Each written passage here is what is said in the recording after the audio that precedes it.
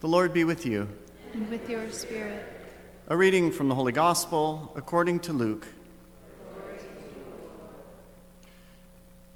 Jesus said to his disciples, "I have come to set the earth on fire, and how I wish it were already blazing. There is a baptism with which I must be baptized, and how great is my anguish until it is accomplished. Do you think I have come to establish peace on the earth? No, I tell you, but rather division. From now on, a household of 5 will be divided, 3 against 2 and 2 against 3. A father will be divided against his son, and a son against his father, a mother against her daughter, and a daughter against her mother, a mother-in-law against her daughter-in-law, and a daughter-in-law against her mother-in-law." The Gospel of the Lord.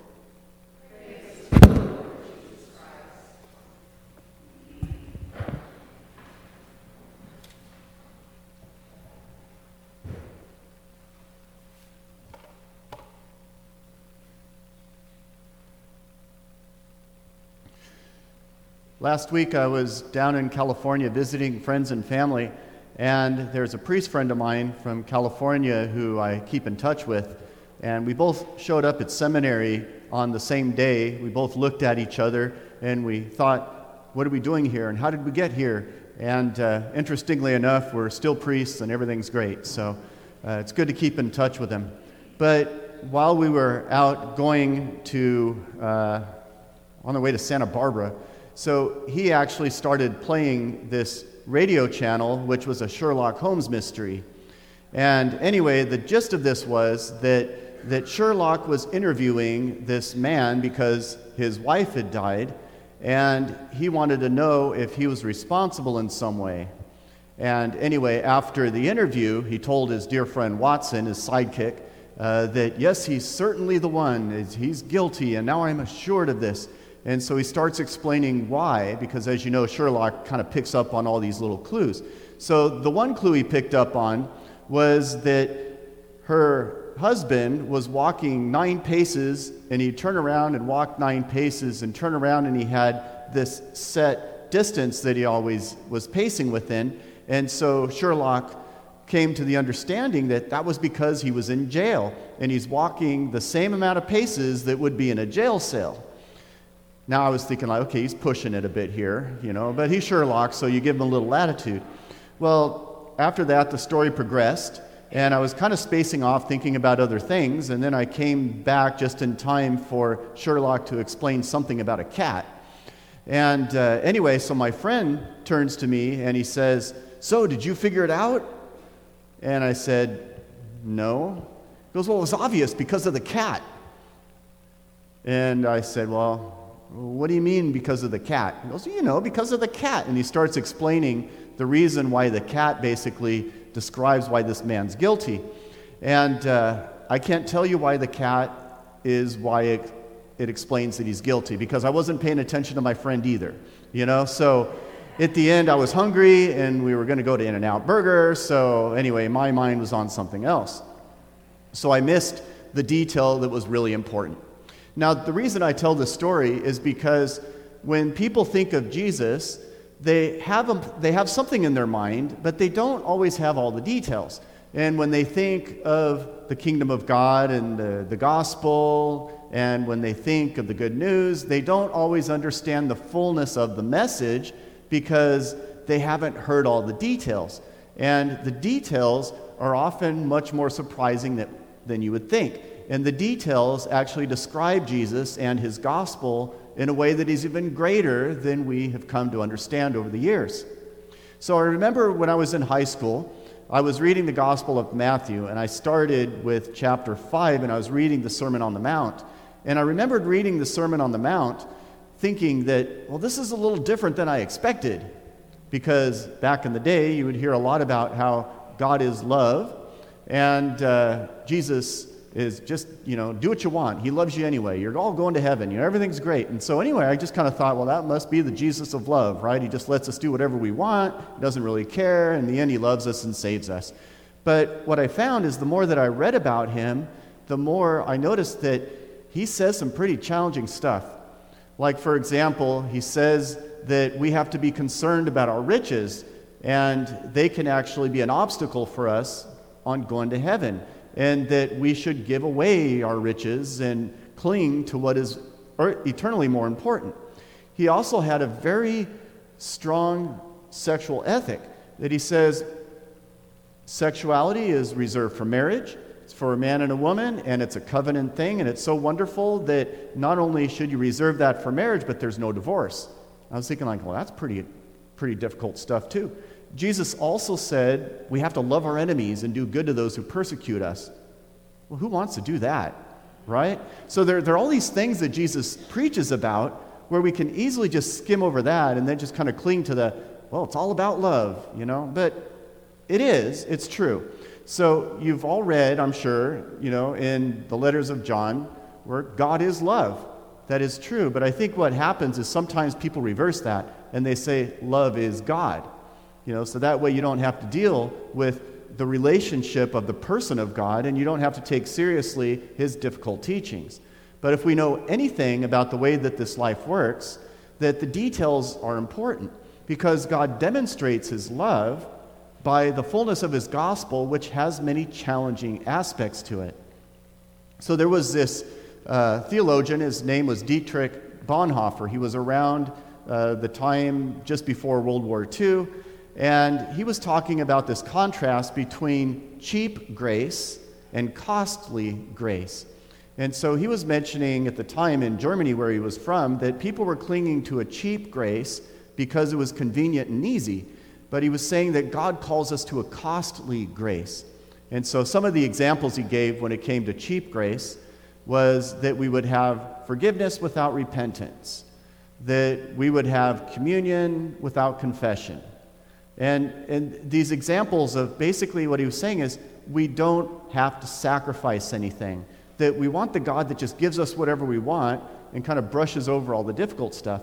But he said God calls us to sacrifice, and he calls us to understand the immensity and the difficulty of the gospel, that it came at a great cost. And his example of that was that Jesus himself, he came to this earth so that he could die. Now, if God himself was to sacrifice himself to such a great degree, then that's the model for us when it comes to our faith, that we have to sacrifice ourselves for the sake of Jesus and his gospel. And Jesus says these exact same things. He says, nobody who looks behind you is worthy of the gospel, worthy of the kingdom of God. He says, if you do not put anything in front of Jesus, because he alone is worthy of all love and devotion, and you have to commit yourself to him entirely. And this is part of Jesus' preaching, part of his plan and his expectation. And this is what Bonhoeffer was calling the costly gospel, to take it seriously, including the challenges, and not just stick to the easy part. Now, also while I was down in California, my priest friend, he goes, hey dude, you want to help me out and give a little talk for me? Which always gets a little concerned when he says stuff like that, but I'm like, oh sure, yeah, how hard could this be? So he has this group of people that he wants me to go and talk to. So I said, okay, that's good. I said, what am I talking about? And he says, well, they kind of want you to talk about Oregon. I was like, talk about Oregon?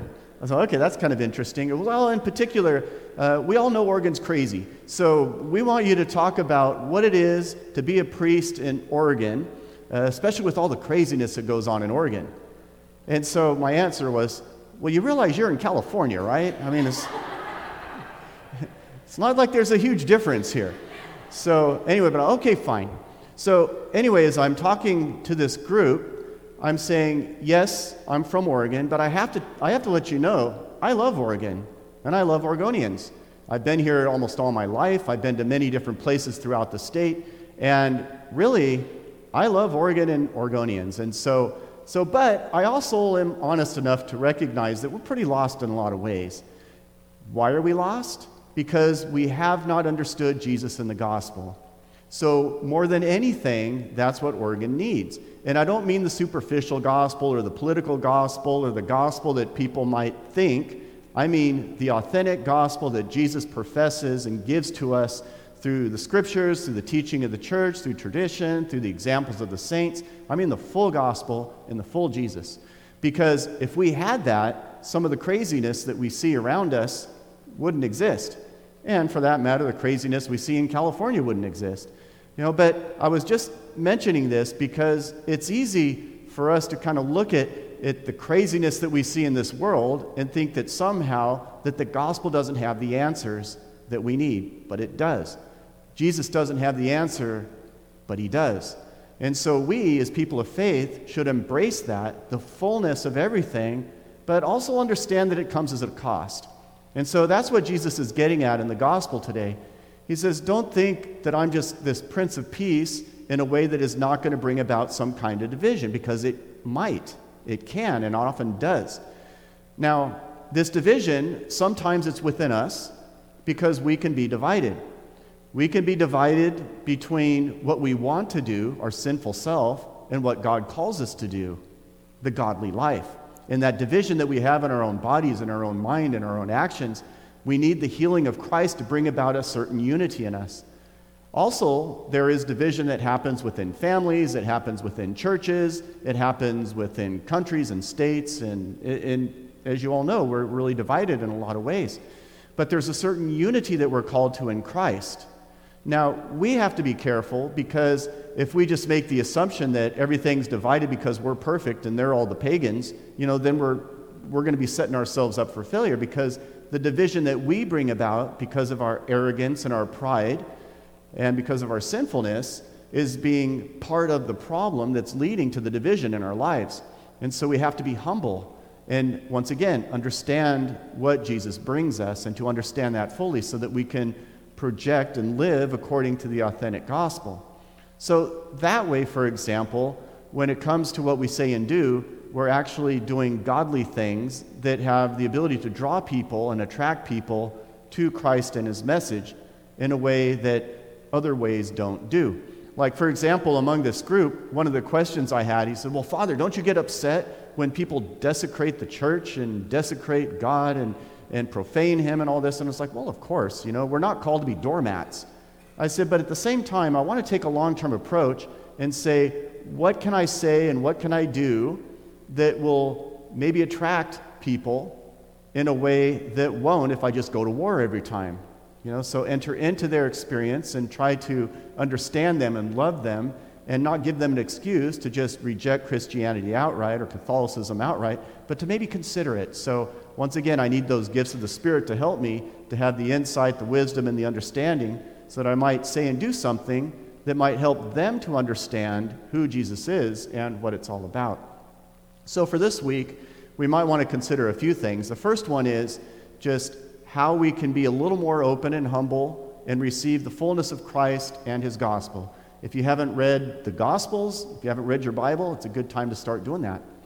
Also, the next thing that we can do is look for those opportunities that we have to be people who not only bring about the healing that we need, but to help others to bring about the healing they need, so that the unity God desires for all of us might be effected. And then the last part is to understand the cost of the gospel, to kind of take it in for what it truly is, and to understand that, yes, there is sacrifice that will need to happen, but we also know that if we're willing to be generous with God, that he's never outdone in his generosity.